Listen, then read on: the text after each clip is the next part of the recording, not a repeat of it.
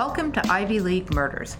My name is Sarah Alcorn. I'm a Harvard graduate and a private investigator. And my name is Laura Rodriguez McDonald. I'm a University of Miami graduate, longtime crime aficionado, and part of a fourth-generation NYPD family. Laura and I don't always agree on everything. With her NYPD roots and my criminal defense background, sometimes we find ourselves on opposite sides of the jury. We do share a mutual passion for crime solving, and we both grew up in Cambridge, steps away from Harvard University. On Ivy League Murders, we discuss cases where the best of the best make the worst decisions. We look at people who seemingly have it all and throw it all away. Hey, Laura, if our listeners want to support our podcast, what can they do? You can go to our website at clovercrestmedia.com, where we have merchandise, a donate button, and all of the books we talk about. We also can be found at buymeacoffee.com, and we would love any input or suggestions from our listeners, and we can be reached by email at ivyleaguemurders@gmail.com. And very importantly, if you enjoy the podcast, please hit the subscribe button and give us a 5-star review. We really appreciate all the support we've gotten so far. Hey, Laura. Hey, Sarah. Welcome to Ivy League Murders. Yes, welcome back. We want to thank everyone for tuning in again, and we have a great show today, and we're going to dive right in. But first, we want to just talk a little bit about the school that's involved in this. And what school is it this week, Sarah? What a surprise. It's Harvard again. Yet Harvard. Again. We were thinking we could just change the name of this show to Harvard Murders. Because that's kind of what it feels like sometimes when we're doing research. There is a disproportionate amount of Harvard. This time it's Harvard Business School, and unfortunately the victim in this case, Rusty Sneiderman, went to Harvard Business School. Sarah, for most of us, for the masses, Harvard is Harvard.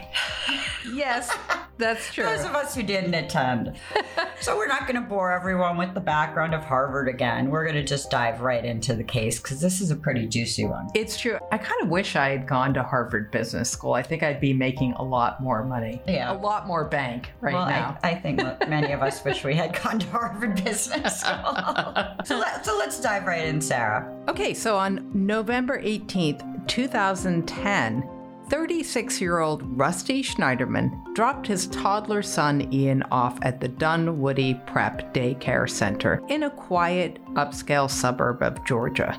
It was just another day, right? As Sneiderman walked back to his car, a gunman pulled up and shot him 4 times. The daycare was located in a busy strip mall, and people rushed over to try to help the gravely injured man. The witnesses spotted the bearded gunman in a silver SUV with no license plates before he sped off. In the mall, there was an orthopedic clinic. A doctor and a nurse tried to perform CPR on Rusty, but he later succumbed to his injuries.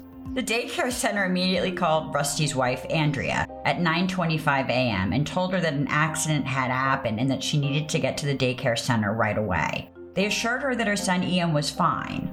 Andrea, an executive at GE, raced to the daycare center. When she got there, she collapsed, and police prevented her from seeing her husband. They immediately got Rusty into an ambulance and rushed him to a nearby hospital. Rusty Sneiderman was pronounced dead.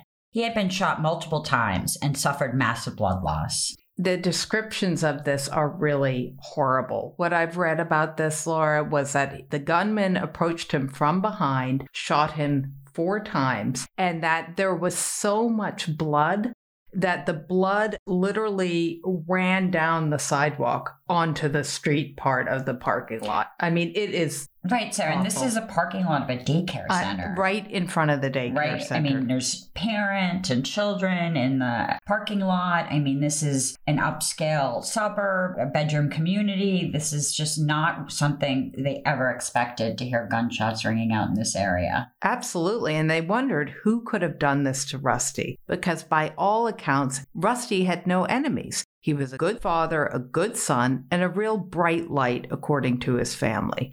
Sure, he had the normal wranglings with his higher-ups in corporate America, but nothing that would explain him being shot dead.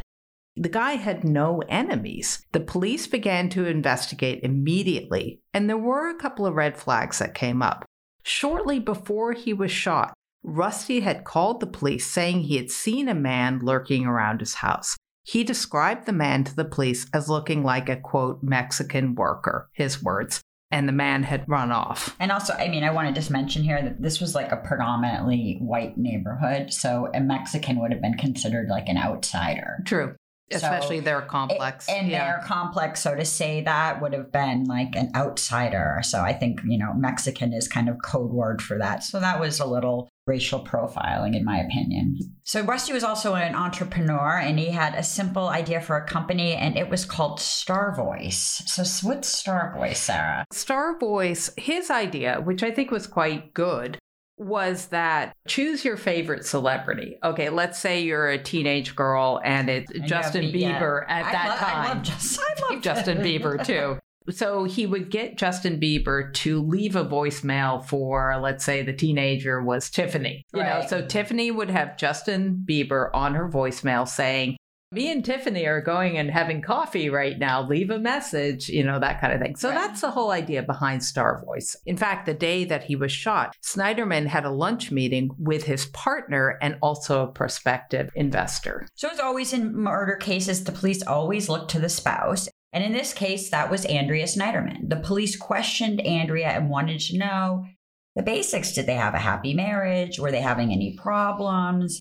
They had 2 small children. So they wanted to know what the reality was for this family, Sarah. And, the Sneidermans, like so many young urban couples, were building their future. They had 2 small kids, Sophia, who was 6 at the time, and Ian, who was 2. And what a horrifying reality this family had to face with their father's death.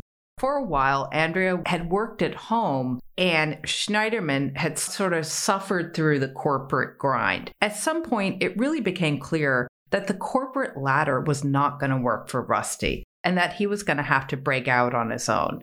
So Andrea took on the corporate mantle and started working for General Electric. She was very good with computers, apparently. Although she signed up with the understanding that she would have time at home with her family, the reality of it when she joined GE as a quality systems manager, it just demanded more of her time. And can I just inject here, because we're saying the police are starting to question Andrea. We'll get back to this later, but she'll be her own worst enemy in questioning. And the police really didn't have a whole lot to go on. Like, murders just did not happen in Dunwoody, Georgia.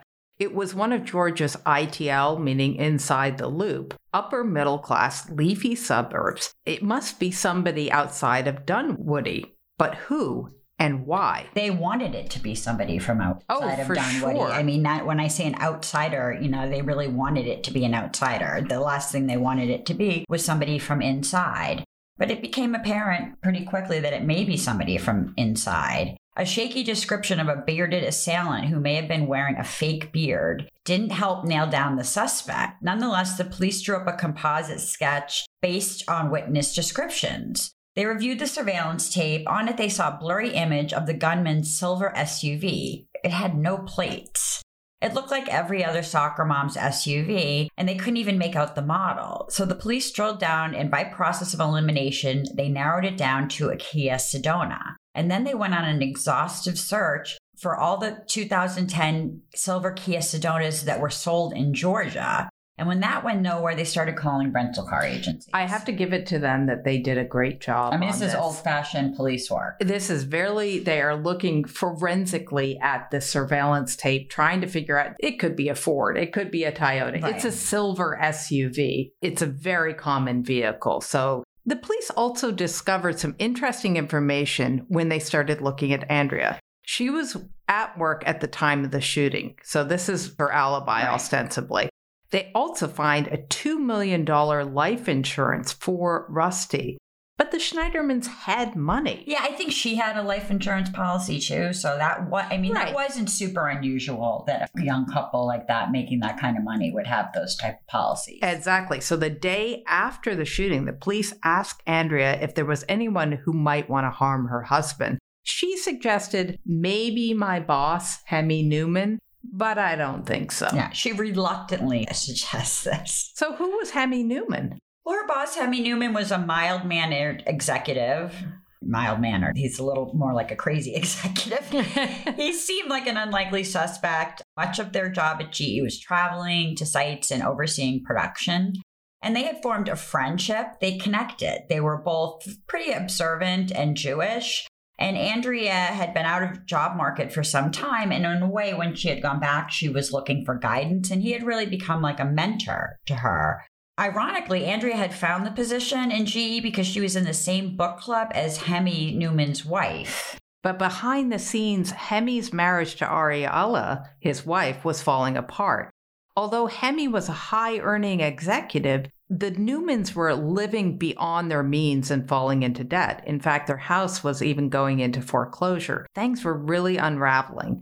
Things at home were not ideal for the Sneidermans either. Rusty now took on more of the house and kids, but he was also trying to get his new business off the ground. Andrea's job was more demanding than anticipated, and the couple, like so many couples, Laura, were arguing about who does what, and each was feeling overwhelmed and stressed. That's a hard balance to, Sure. That life-work balance when you have two small kids, it's tough. What happens next is kind of the subject of some conjecture, but Hemi and Andrea began traveling more and more. Their relationship became closer. Hemi told Andrea that he had feelings for her and wanted to marry her. And Andrea seemed to go along with his overtures and then pull back. So meanwhile, the police were still trying to locate the Kia. They found a rental agency who gave them the number of a person who had rented the silver Kia Sedona the day of the murder. The police dialed the number, and Hemi Newman answers the phone. Yeah, really not a good criminal. Nope. Newman was now firmly in the police suspect scope. They brought him in for questioning. Although they did not immediately reveal to him the explosive evidence against him, the police didn't Mirandize him until well into the interview. Then they pounced. Oh my God. I mean, Laura, you could hear it in the interview. You can almost feel the air changing because they really have this, we're just a bunch of guys sitting around shooting. Right, we're all friends here. Yep. Boom. What can you add to our investigation? Sure. And then they just start hammering at Newman. Once they Mirandize him, he knows he is the suspect.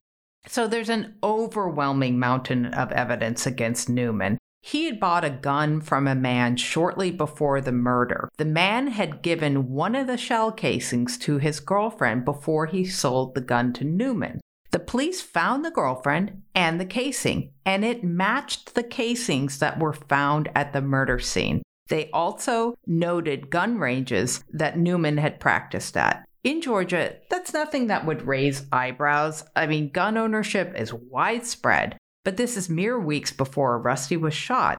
Coincidence? I think not. There are some humorous moments when they ask Newman about a gun safety course that he took. He said, I just didn't want to see anyone get hurt. It's like, dude, what part of reality are you not? I think it's funny that the girlfriend kept the bullet for all those years. Well, thank God she did. No, I mean, that's only an ex-girlfriend would do. Like, that's like something I would have. Totally. 20 years. Like, no, wait, it's in my basement in my box. And also remember the man that was lurking around the Sneidermans?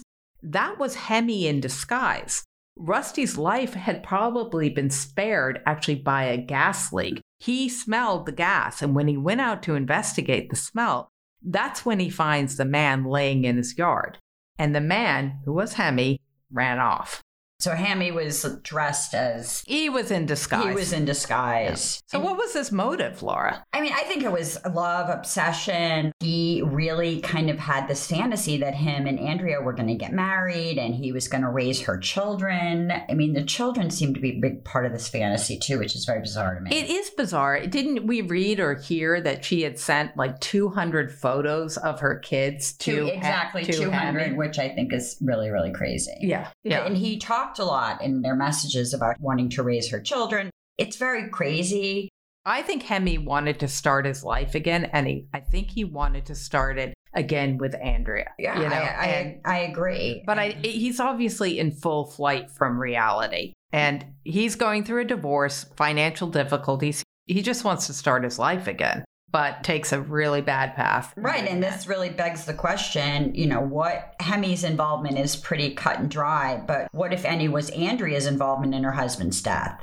During the course of the investigation, the police found evidence that Andrea Sneiderman had lied to them. So was she simply downplaying her relationship with Hemi, or was her involvement more nefarious? Yeah, and we'll address that a little bit later on, but let's get to Hemi Newman's trial. At Newman's trial, his lawyers had no choice. They went for an insanity plea because it was so clear that he had done this. Although Hemi Newman looked and acted very much the mild-mannered, normal executive, his lawyers argued that he was bipolar and suffered from delusions. In these delusions, Hemi allegedly spoke to a demon and an angel. The demon sounded like Barry White. My darling,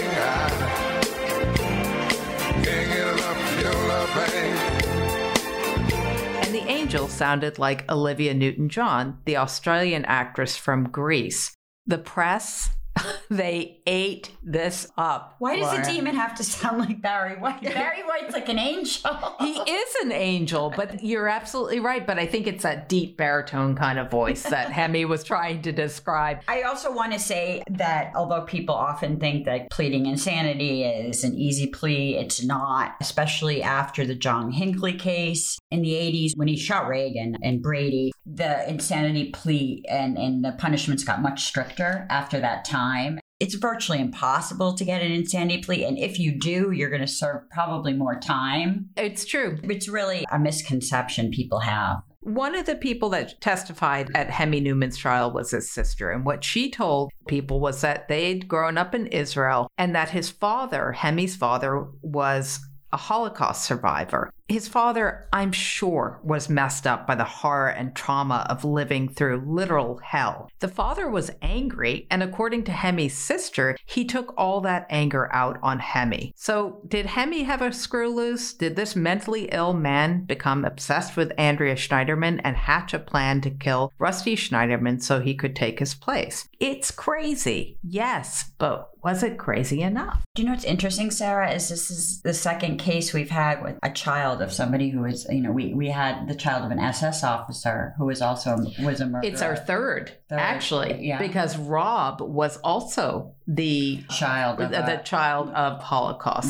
survivors. That's Raphael Rob. Right, and Dirk Reiniger was the child of an SS doctor. Yep. So we were kind of seeing this second generation phenomenon of trauma. That's right. And on both sides. We've seen it from the victim side and from the perpetrator side. Absolutely. I mean, to live through that madness, I just cannot imagine. But you're right. The insanity defense got a lot harder after the attempt on Ronald Reagan's life. It was no longer enough to prove that somebody was crazy. Here's the thing. Hemi's lawyers had to prove he was insane and could not distinguish between right and wrong at the time of the shooting.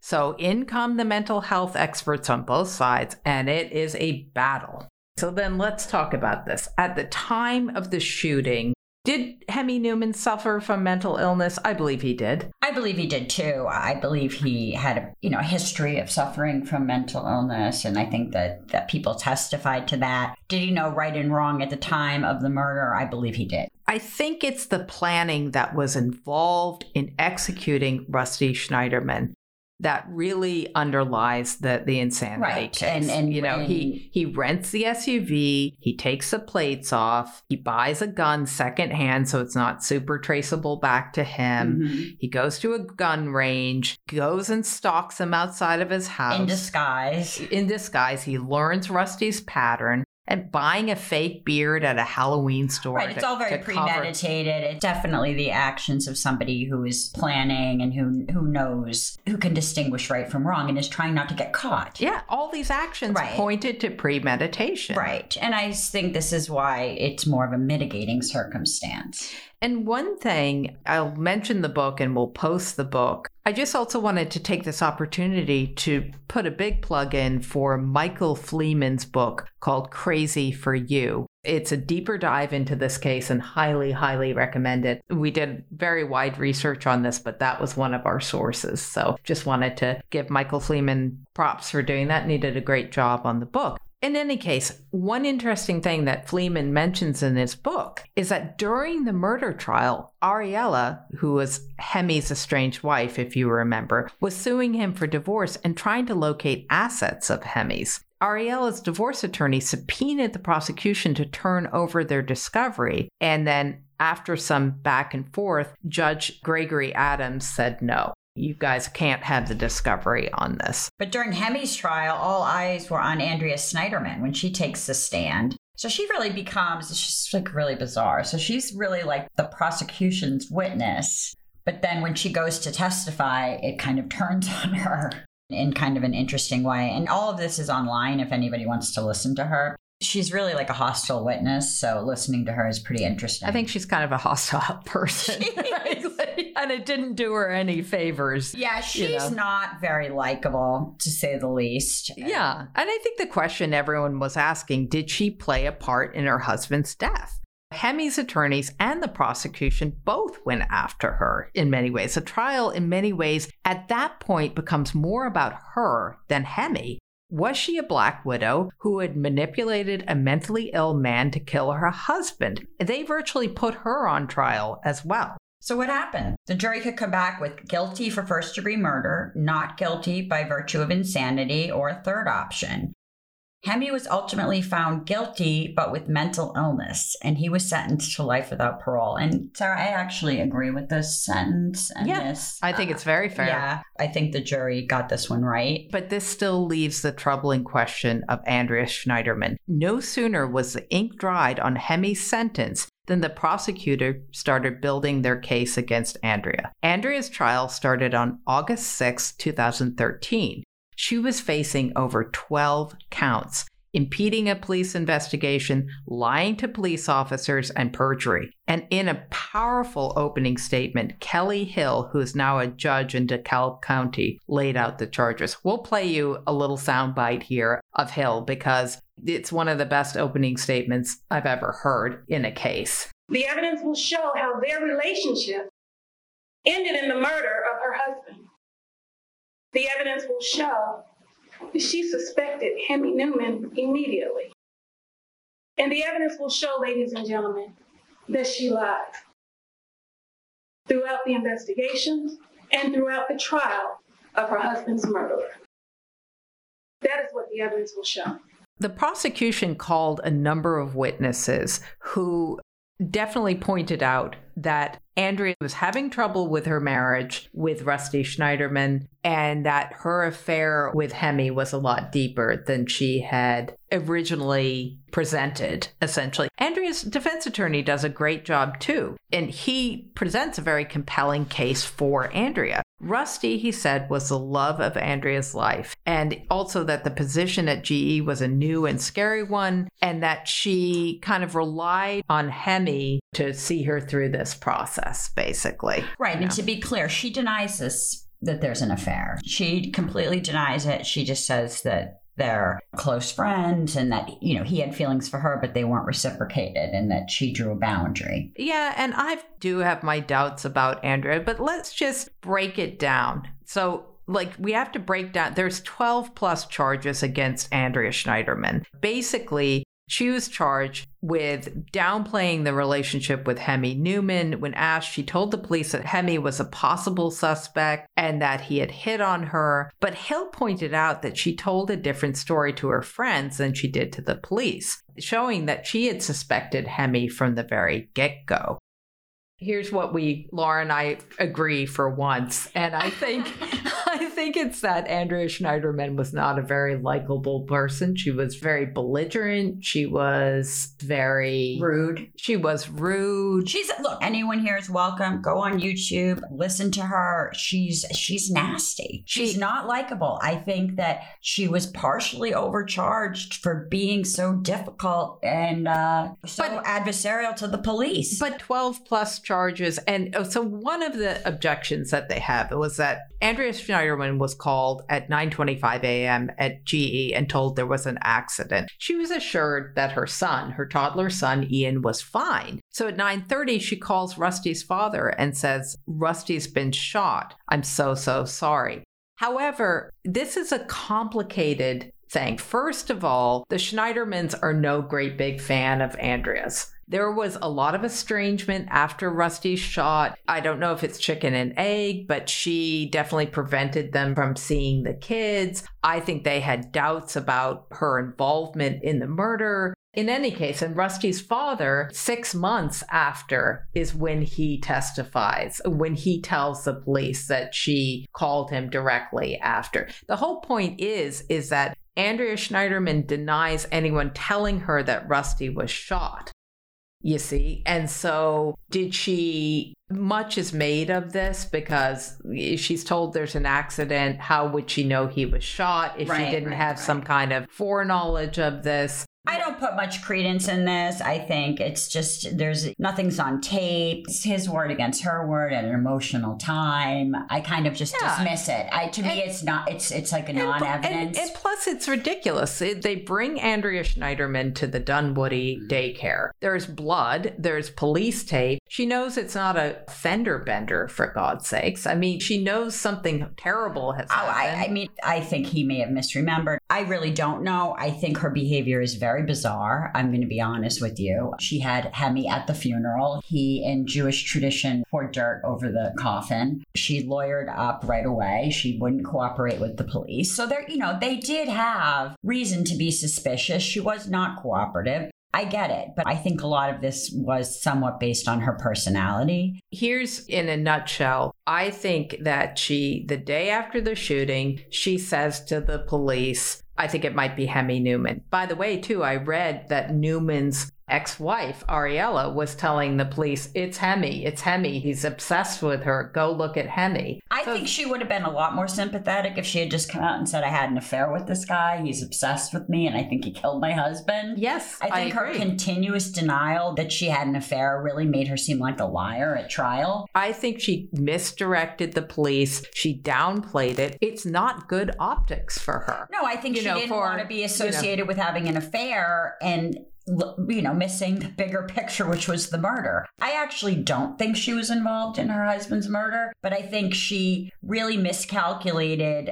Like she needed a PR person or something to direct her on how to behave. But what she did is she sacrificed the truth for optics, for her reputation. She did not want to be the woman who had an affair on this man that had been shot, and it just was not going to look good for her. But I think it backfired. It did backfire because she was found guilty. I think, to me, it's a real gray zone. Andrea had given the police Hemi's name a day after the shooting, and that's not impeding an investigation. I think what happened is she suspected Hemi, but she knew if the affair would come out. Again, like I said, it's not good optics for her. What they did find is they found multiple emails back and forth showing a relationship that ran a lot deeper than employee-boss. And I think she liked the attention from Hemi. I really do.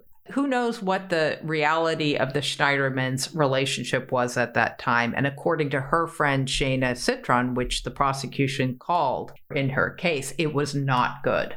Their marriage was on the rocks. Yes, and I think this is where she ran into so many problems with just her testimony being contrary to friends and other people. It wasn't consistent. It's true, and there's emails back and forth. There's also, this was the most damning thing for me. There was a waitress at a nightclub called Pulse, not the Florida one where a nightclub in a hotel they were staying. And a waitress said they were dancing, kissing, her hands on her ass. I mean, that's not employee boss behavior. And when Andrea's questioned about it, she's so defensive and nasty and rude. Her demeanor and the way she answers questions does her no favors. She comes across, I think, to the jury as... She's very arrogant, very defensive. Right. Very angry. And she just is not a sympathetic witness at all. So what happens? So she's found guilty of many of these charges and sentenced to 5 years. Right, and she does 22 months.